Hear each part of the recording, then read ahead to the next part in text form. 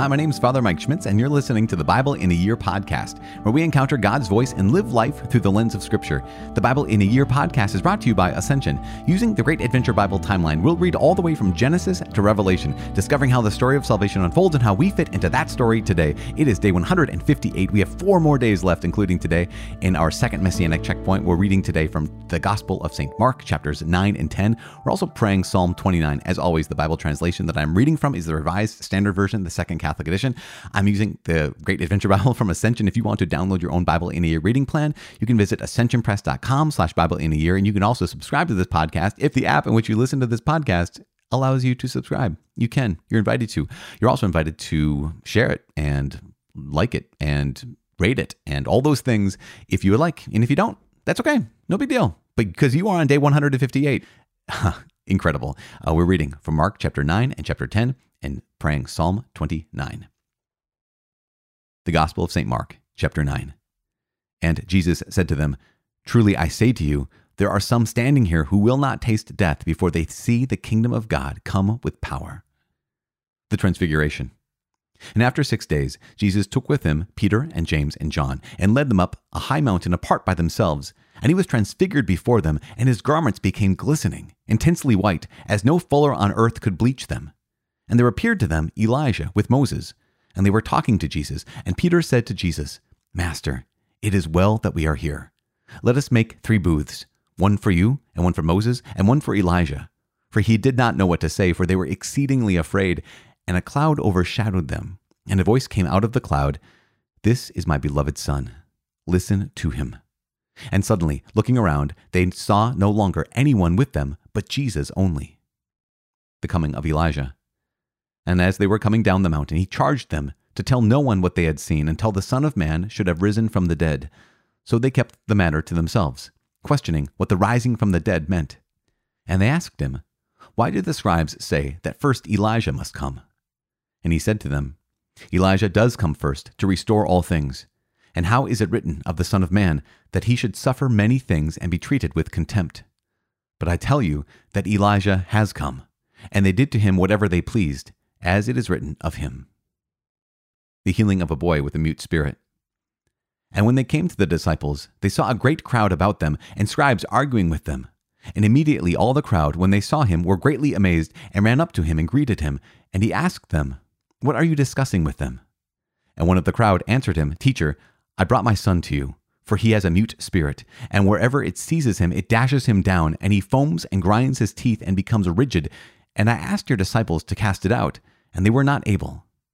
And he answered them, "O faithless generation, how long am I to be with you? How long am I to bear with you? Bring him to me." And they brought the boy to him. And when the spirit saw him, immediately it convulsed the boy, and he fell on the ground and rolled about, foaming at the mouth. And Jesus asked his father, "How long has he had this?" And he said, "From childhood. And it has often cast him into the fire and into the water to destroy him. But if you can do anything, have pity on us and help us." And Jesus said to him, "If you can, all things are possible to him who believes." Immediately the father of the child cried out and said, "I believe. Help my unbelief." And when Jesus saw that a crowd came running together, he rebuked the unclean spirit, saying to it, "You mute and deaf spirit, I command you, come out of him and never enter him again." And after crying out and convulsing him terribly, it came out. And the boy was like a corpse, so that most of them said, "He is dead." But Jesus took him by the hand and lifted him up, and he arose. And when he had entered the house, his disciples asked him privately, "Why could we not cast it out?" And he said to them, "This kind cannot be driven out by anything but prayer and fasting." Jesus again foretells his death and resurrection. They went on from there and passed through Galilee. And he would not have anyone know it, for he was teaching his disciples, saying to them, "The Son of Man will be delivered into the hands of men, and they will kill him. And when he is killed, after 3 days, he will rise." But they did not understand the saying, and they were afraid to ask him. True greatness. And they came to Capernaum. And when he was in the house, he asked them, "What were you discussing on the way?" But they were silent, for on the way they had discussed with one another who was the greatest. And he sat down and called the 12, and he said to them, "If anyone would be first, he must be last of all and servant of all." And he took a child and put him in the midst of them, and taking him in his arms, he said to them, Whoever receives one such child in my name receives me, and whoever receives me receives not me, but him who sent me. Another exorcist. John said to him, Teacher, we saw a man casting out demons in your name, and we forbade him because he was not following us. But Jesus said, Do not forbid him, for no one who does a mighty work in my name will be able soon after to speak ill of me. For he that is not against us is for us. For truly I say to you, whoever gives a cup of water to drink because you bear the name of Christ will by no means lose his reward. Temptations to sin. Whoever causes one of these little ones who believe in me to sin, it would be better for him if a great millstone were hung around his neck and he were thrown into the sea. And if your hand causes you to sin, cut it off. It is better for you to enter into life maimed than with 2 hands to go to hell, to the unquenchable fire. And if your foot causes you to sin, cut it off. It is better for you to enter life lame than with 2 feet to be thrown into hell. And if your eye causes you to sin, pluck it out. It is better for you to enter the kingdom of God with 1 eye than with 2 eyes to be thrown into hell, where the worm does not die and the fire is not quenched. For everyone will be salted with fire. Salt is good, but if the salt has lost its saltiness, how will you season it? Have salt in yourselves and be at peace with one another. Chapter 10. Teachings about divorce. And he left there and went to the region of Judea and beyond the Jordan, and crowds gathered to him again and again, as his custom was, he taught them. And Pharisees came up, and in order to test him, asked, Is it lawful for a man to divorce his wife? He answered them, What did Moses command you? They said, Moses allowed a man to write a certificate of divorce and to put her away. But Jesus said to them, For your hardness of heart he wrote you this commandment. But from the beginning of creation, God made them male and female. For this reason, a man shall leave his father and mother and be joined to his wife, and the 2 shall become one flesh. So they are no longer 2, but one flesh. What therefore God has joined together, let not man put asunder. And in the house the disciples asked him again about this matter, and he said to them, Whoever divorces his wife and marries another commits adultery against her. And if she divorces her husband and marries another, she commits adultery. Jesus blesses the children. And they were bringing children to him, that he might touch them, and the disciples rebuked them. But when Jesus saw it, he was indignant, and said to them, Let the children come to me, do not hinder them, for to such belongs the kingdom of God. Truly, I say to you, whoever does not receive the kingdom of God like a child shall not enter it. And he took them in his arms and blessed them, laying his hands upon them. The rich man. And as he was setting out on his journey, a man ran up and knelt down before him and asked him, Good teacher, what must I do to inherit eternal life? And Jesus said to him, Why do you call me good? No one is good but God alone. You know the commandments. Do not kill. Do not commit adultery. Do not steal. Do not bear false witness. Do not defraud. Honor your father and mother. And he said to him, Teacher, all these I have observed from my youth. And Jesus, looking upon him, loved him, and said to him, You lack one thing. Go, sell what you have, and give to the poor, and you will have treasure in heaven. And come, follow me. At that saying his countenance fell, and he went away sorrowful, for he had great possessions. And Jesus looked around and said to his disciples, How hard it will be for those who have riches to enter the kingdom of God. And the disciples were amazed at his words. But Jesus said to them again, Children, how hard it is for those who have trust in riches to enter the kingdom of God. It is easier for a camel to go through the eye of a needle than for a rich man to enter the kingdom of God. And they were exceedingly astonished and said to him, Then who can be saved? Jesus looked at them and said, With men it is impossible, but not with God. For all things are possible with God. Peter began to say to him, Behold, we have left everything and followed you.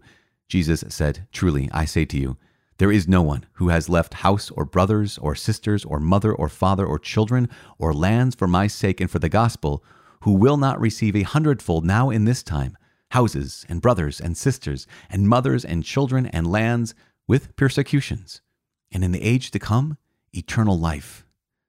But many that are first will be last, and the last first.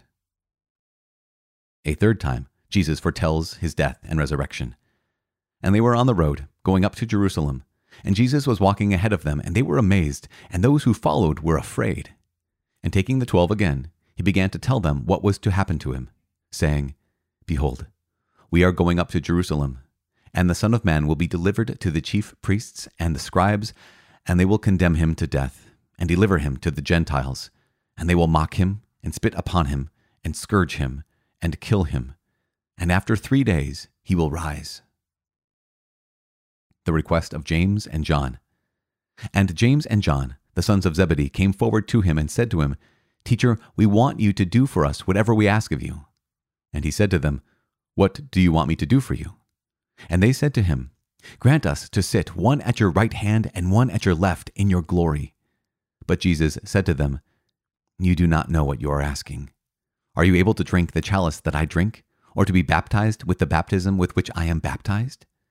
And they said to him, We are able. And Jesus said to them, The chalice that I drink, you will drink. And with the baptism with which I am baptized, you will be baptized. But to sit at my right hand or at my left is not mine to grant, but it is for those for whom it has been prepared. And when the 10 heard it, they began to be indignant at James and John. And Jesus called to them and said to them, You know that those who are supposed to rule over the Gentiles lord it over them, and their great men exercise authority over them. But it shall not be so among you. But whoever would be great among you must be your servant, and whoever would be first among you must be slave of all. For the Son of Man also came not to be served, but to serve, and to give his life as a ransom for many. Bartimaeus receives his sight. And they came to Jericho. And as he was leaving Jericho with his disciples and a great multitude, Bartimaeus, a blind beggar, the son of Timaeus, was sitting by the roadside.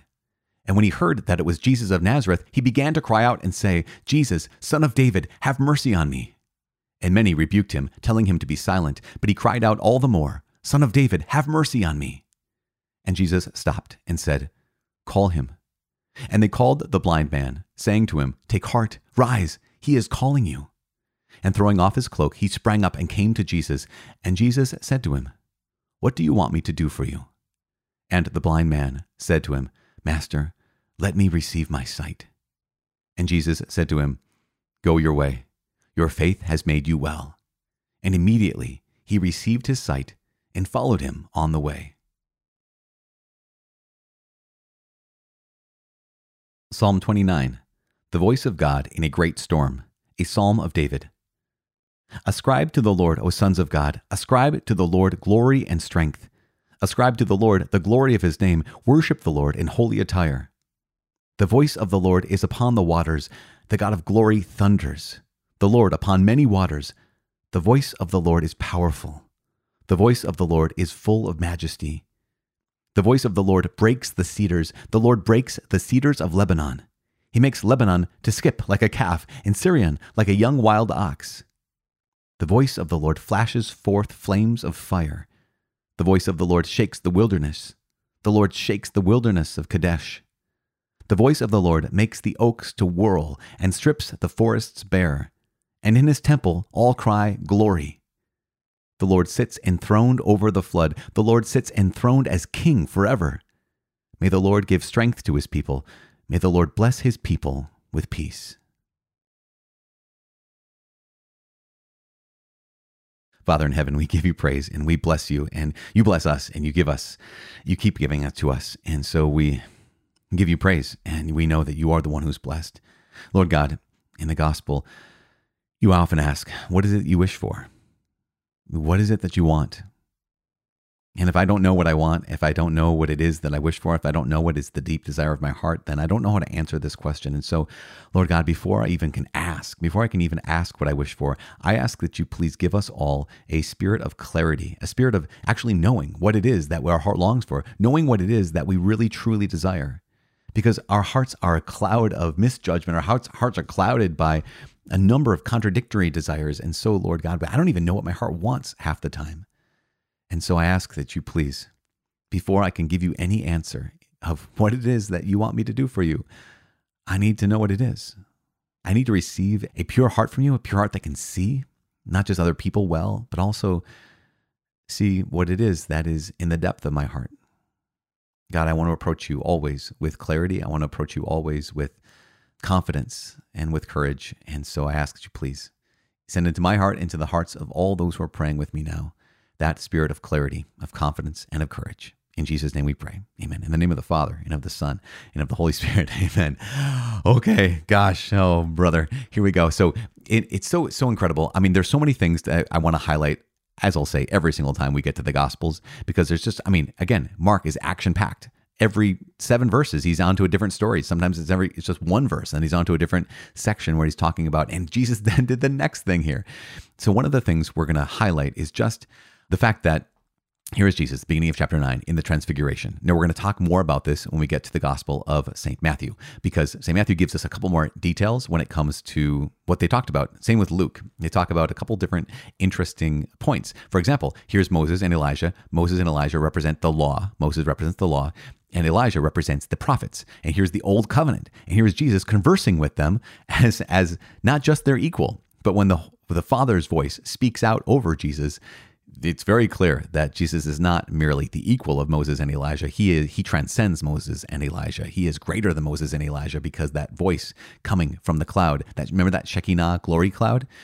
That voice says, "This is my beloved Son, listen to him." This is such a powerful witness, because once again, Jesus is going to claim some things about himself that are massively dramatic, that are massively, for example, when we finished chapter 8, we talked about yesterday, Jesus saying, "Whoever is ashamed of me and of my words in this adulterous and sinful generation, of him will the Son of Man also be ashamed when he comes in the glory of his Father with the holy angels." Jesus is basically saying something about himself, that he's like, I'm not just another teacher. I'm not just another Moses or Elijah, even though those were incredible teachers. He's someone who has come to judge the world. He is someone upon whom all of every human life is judged. All of humanity is judged based off of Jesus. And so he's making some claims for himself that are massively, massively important. And that's pretty important for all of us. Now, if we move on just a little bit, here we have the disciples that are talking about who's really the greatest. And this is remarkable, because this debate over who the greatest is comes immediately, literally comes one verse after Jesus says, "The Son of Man will be delivered into the hands of men, and they will kill him. And when he is killed, after 3 days, he will rise." The very next verse, verse 33 of chapter 9, Jesus asks them, "What were you discussing?" And they were silent, for on the way they had discussed who was the greatest. And you can imagine that Jesus is thinking, are you kidding me? You're the people that I've just invested the last 3 years of my life to mentor and to disciple and to be my witnesses to the world. But he doesn't say that. In fact, he takes the opportunity to teach them. If anyone would be first, he must be last of all and servant of all. And then goes on to talk about the role of scandal. And that is so massively important. If any one of you were to cause one of these little ones who believe in me to sin, it would be better for him if a great millstone were hung around his neck and he were thrown into the sea. I remember one of my favorite classes in moral theology in seminary, our professor, Dr. Thompson, he was a layman. And at one point we were talking about this. We're talking about the responsibility of priests, not only to give witness to the Lord with their teaching, give witness to truth with their teaching, but also to give witness to the Lord with their lives. And he said, "Gentlemen," he says, if any of you want to teach something that's contrary to Jesus, contrary to the church, I have one word for you, and that word is millstones. And he said, "Gentlemen, if you're not willing to be as holy as you possibly can be with God's grace and give a witness to Jesus and his holiness by your holy lives, I have one word for you, millstones." And it was just this dramatic, like very, very clear kind of getting called out, called higher by this incredible husband and father and teacher of God's word, and just so good at the seminary. It was remarkable. And I've never forgotten that, the responsibility teachers have, and in my case, the responsibility priests have, to not only teach accurately, teach the truth, but also to, as best we can in my brokenness, to live the truth with God's grace. Moving on. Jesus, he says, if your hand causes you to sin, cut it off. Better for you to enter life maimed than with 2 hands to go to hell. 2 things. One is, Jesus talks more about the reality of hell than almost anyone. Actually, sorry, let me rephrase that. Jesus talks more about the reality of hell than anyone else in the Bible. That there's no one even close who talks about the reality of hell more than Jesus Christ. And so we have to Again, remember this whole project, 365 days of reading the Bible, listening to God's word, is to give ourselves a biblical worldview. And Jesus teaching so powerfully and teaching so clearly on the reality that it is possible for us to choose hell. It is possible for us to say, I'd rather not have heaven, and I actually want eternity without God.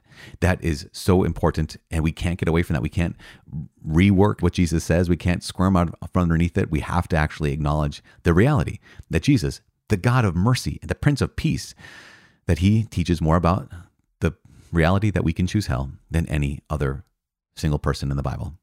Basically, so if your hand causes you to sin, cut it off. Foot causes you to sin, cut it off. If your eye causes you to sin, gouge it out. Now, Jesus is speaking in hyperbole here. He's not telling us to actually maim ourselves, but he is saying what it is that's causing you to sin, get rid of it. Whatever it is that's causing you to sin, get rid of it and do it now. And I've heard it being said so many times, and I've repeated it so many times. If your laptop is causing you to sin, get rid of it. But I need it for work. Okay, figure something else out. If your smartphone is causing you to sin, because you guys, I work on a college campus. I work with young adults. I work with a lot of people who this is their vice. They can be doing so well in so many other areas of their lives. And then it comes to whatever the content on their laptop, the content on their smartphone, whatever that is, just trips them up regularly. And here's Jesus's words. It says, yeah, if your smartphone is causing you to sin, get a dumb phone. If your laptop causes you to sin, get rid of it. And we can think that's too extreme. Jesus used extreme language, like if your hand is causing, your foot causing, your eye causing you to sin. What he's telling us is that it is far, far better to have to struggle, limp through life without a smartphone, to limp through life without a personal computer, than it would be to not go to heaven, than to actually lose heaven because of our own sins. It's a hard teaching, but Jesus has some hard teachings, both about relationships and about wealth. And so just to highlight these two things, Jesus in chapter 10, some Pharisees asked him, is it lawful for a man to divorce his wife? Now, this question comes out of nowhere in Mark's gospel and in Matthew's gospel as well, where there's no context immediately for it. Like, why are you asking Jesus about this? Because it's clear that in the Old Testament, Moses permitted couples to offer one another, or husbands to offer their wives a bill of divorce. Why are they asking him about it? He must have been teaching about the indissolubility of marriage, so much so that Jesus doubles down. He says, well, what did Moses command you? Moses allowed a man to write a certificate of divorce to put her away. And Jesus said these very powerful words. He also repeats in Matthew's gospel. He says, for the hardness of your heart, he wrote this commandment. But from the beginning of creation, God created the male and female. And in Matthew's gospel, it says, but from the beginning, it was not so. And so one of the things that St. John Paul II did, he's a pope a couple of popes ago, John Paul II, he begins his teaching called the theology of the body with these words, where Jesus points back to the beginning and says, in the beginning, it wasn't like this. Moses allowed you to divorce because you're broken, because you have a hard heart, because of the fact that, yes, you're good. We're here in this world. We're created good, but we're broken. We live in a world that's holy, but it's fallen. And so he says, yeah, for the hardness of your hearts, Moses allowed for divorce, but from the beginning it was not so. What John Paul II did is he goes back and says, what did it look like in the beginning? What were relationships like in the beginning before the fall? And we recognize that those relationships were radically different, and Jesus has come to restore that. So as Christians, Jesus makes it incredibly clear that there is no room for divorce and remarriage at all. In fact, he doesn't give any qualification. Whoever divorces his wife and marries another commits adultery. Whoever divorces her husband and marries another, she commits adultery. Again, these are hard teachings, and they get summed up really clearly in why Jesus can say this in the next couple teachings. We have the rich man who comes up to Jesus and says, good teacher, what must I do to inherit eternal life? And Jesus says this puzzling words. He says, why do you call me good? No one is good but God alone. Now, he's not saying, hey, dude, I'm not God. I'm not really, that's not me. Why are you calling me good? No, he's actually inviting this man to reflect more deeply on what he's about to say. Why do you call me good? No one's good but God alone. Hey, make the connection. I am good and I am God. Remember, Jesus has been demonstrating ever since chapter 2 that he truly is the Lord of heaven and earth, that he truly is God himself. And so he's inviting this man to reflect more deeply upon him, because in just a second, what he's going to say is, you lack one thing, go sell what you have, give to the poor, and you'll have treasure in heaven. Then come follow me. Come follow me then. Your salvation will be dependent on whether or not you follow me. Who can make a claim like that except for God alone? I mean, honestly, there's no teacher, there's no rabbi, there's no professor, there's no priest, there's no one who can make the claim that say your eternal salvation is based off of whether or not you follow me. That's why Jesus, at the beginning of this, says, Why do you call me good? There is no one good but God alone. He's inviting the man to reflect more deeply upon his personal identity as actually God. And this is why I said at the beginning of chapter 10, when the teaching of divorce, in this further chapter 10 of teaching on wealth, where Jesus says, my children, how hard it is for those who are wealthy to enter the kingdom of God. It's easier for a camel to go through the eye of a needle than for a rich man to enter the kingdom of God. And you might have heard it said that, in Jerusalem, there was this entryway called the Needle. And if it was only big enough for a camel to be unburdened to crawl through on its knees, that in order for this camel to get through this gateway, you'd have to unsaddle it, essentially, take all the material stuff off of it, and then it could go through. Maybe not. There's not really a ton of evidence for that. But what the upshot really is here's a camel, which is the largest animal known to the people in the Middle East. I mean, they might have heard of elephants, but they're not familiar with them. They don't see them often, Taking the largest animal, camel, smallest aperture, the eye of a needle, and say you can't get those things through. That's impossible. Jesus can say this. Why? Because of who he is. When it comes for the teachings on male and female, when it comes to the teaching on divorce and remarriage, when it comes to the teaching on choose me in heaven or don't choose me and you're choosing hell, and here when it comes to the teaching on wealth, Jesus is highlighting so powerfully who he really is. He's highlighting the fact that he is who he says he is. He is God himself. And to say yes to him is to say yes to God. And to say no to him is to say no to God. Ah, man, there's so much depth in all these teachings. And I know that some of these teachings, maybe all of them, challenge us. Because I know, hey, as we're listening to this, as we're listening to God's word, we all have a story, right? We all have history. Whether that history is one of poverty and of need and of great, incredible want, or whether that history is of incredible wealth. And we're listening to these words saying, oh my gosh, God, what do you want me to do? Maybe our history is of a happy marriage, or maybe our history is of divorce. Maybe it's of divorce and remarriage. We say, God, what do you want me to do? How are you calling me to get my life in line with yours? All of those invitations are challenges, and they can be incredibly overwhelming. And yet, here's the thing. God will never call us to do anything that he doesn't also provide us with the grace and the strength to actually do. And so if you find yourself feeling accused, you find yourself right now feeling so nervous, maybe even find yourself feeling helpless, like I can't even try. It's day 158. I can't go to day 159 because I'm done. I'm dead in the water. That is not true. The Lord brought you to this day because he has a word to speak to you. And that word is not just a word of conviction. That word is a word of hope. And so regardless of whatever it is that you're wrestling with, regardless of whether we hear these words and are inspired or hear these words and are afraid, terrified, annoyed, angry, these words are words for you. And God is calling you higher, wherever it is, whatever your story is. Again, please keep in mind, you are not disqualified from God's love, but you and I, we're both called higher. We're called to repent. We're called to turn back to the Lord. And we ask, okay, God, what do I need to cut out of my life? Okay, God, where do I need to repent? Okay, God, where do I need to go from here? Because he has not given up on you. You guys, listen, please, my brothers, my sisters, he has not given up on you. In this moment, please do not give up on him. I am praying for you. Please pray for each other, and please pray for me. My name is Father Mike. I cannot wait to see you tomorrow. God bless.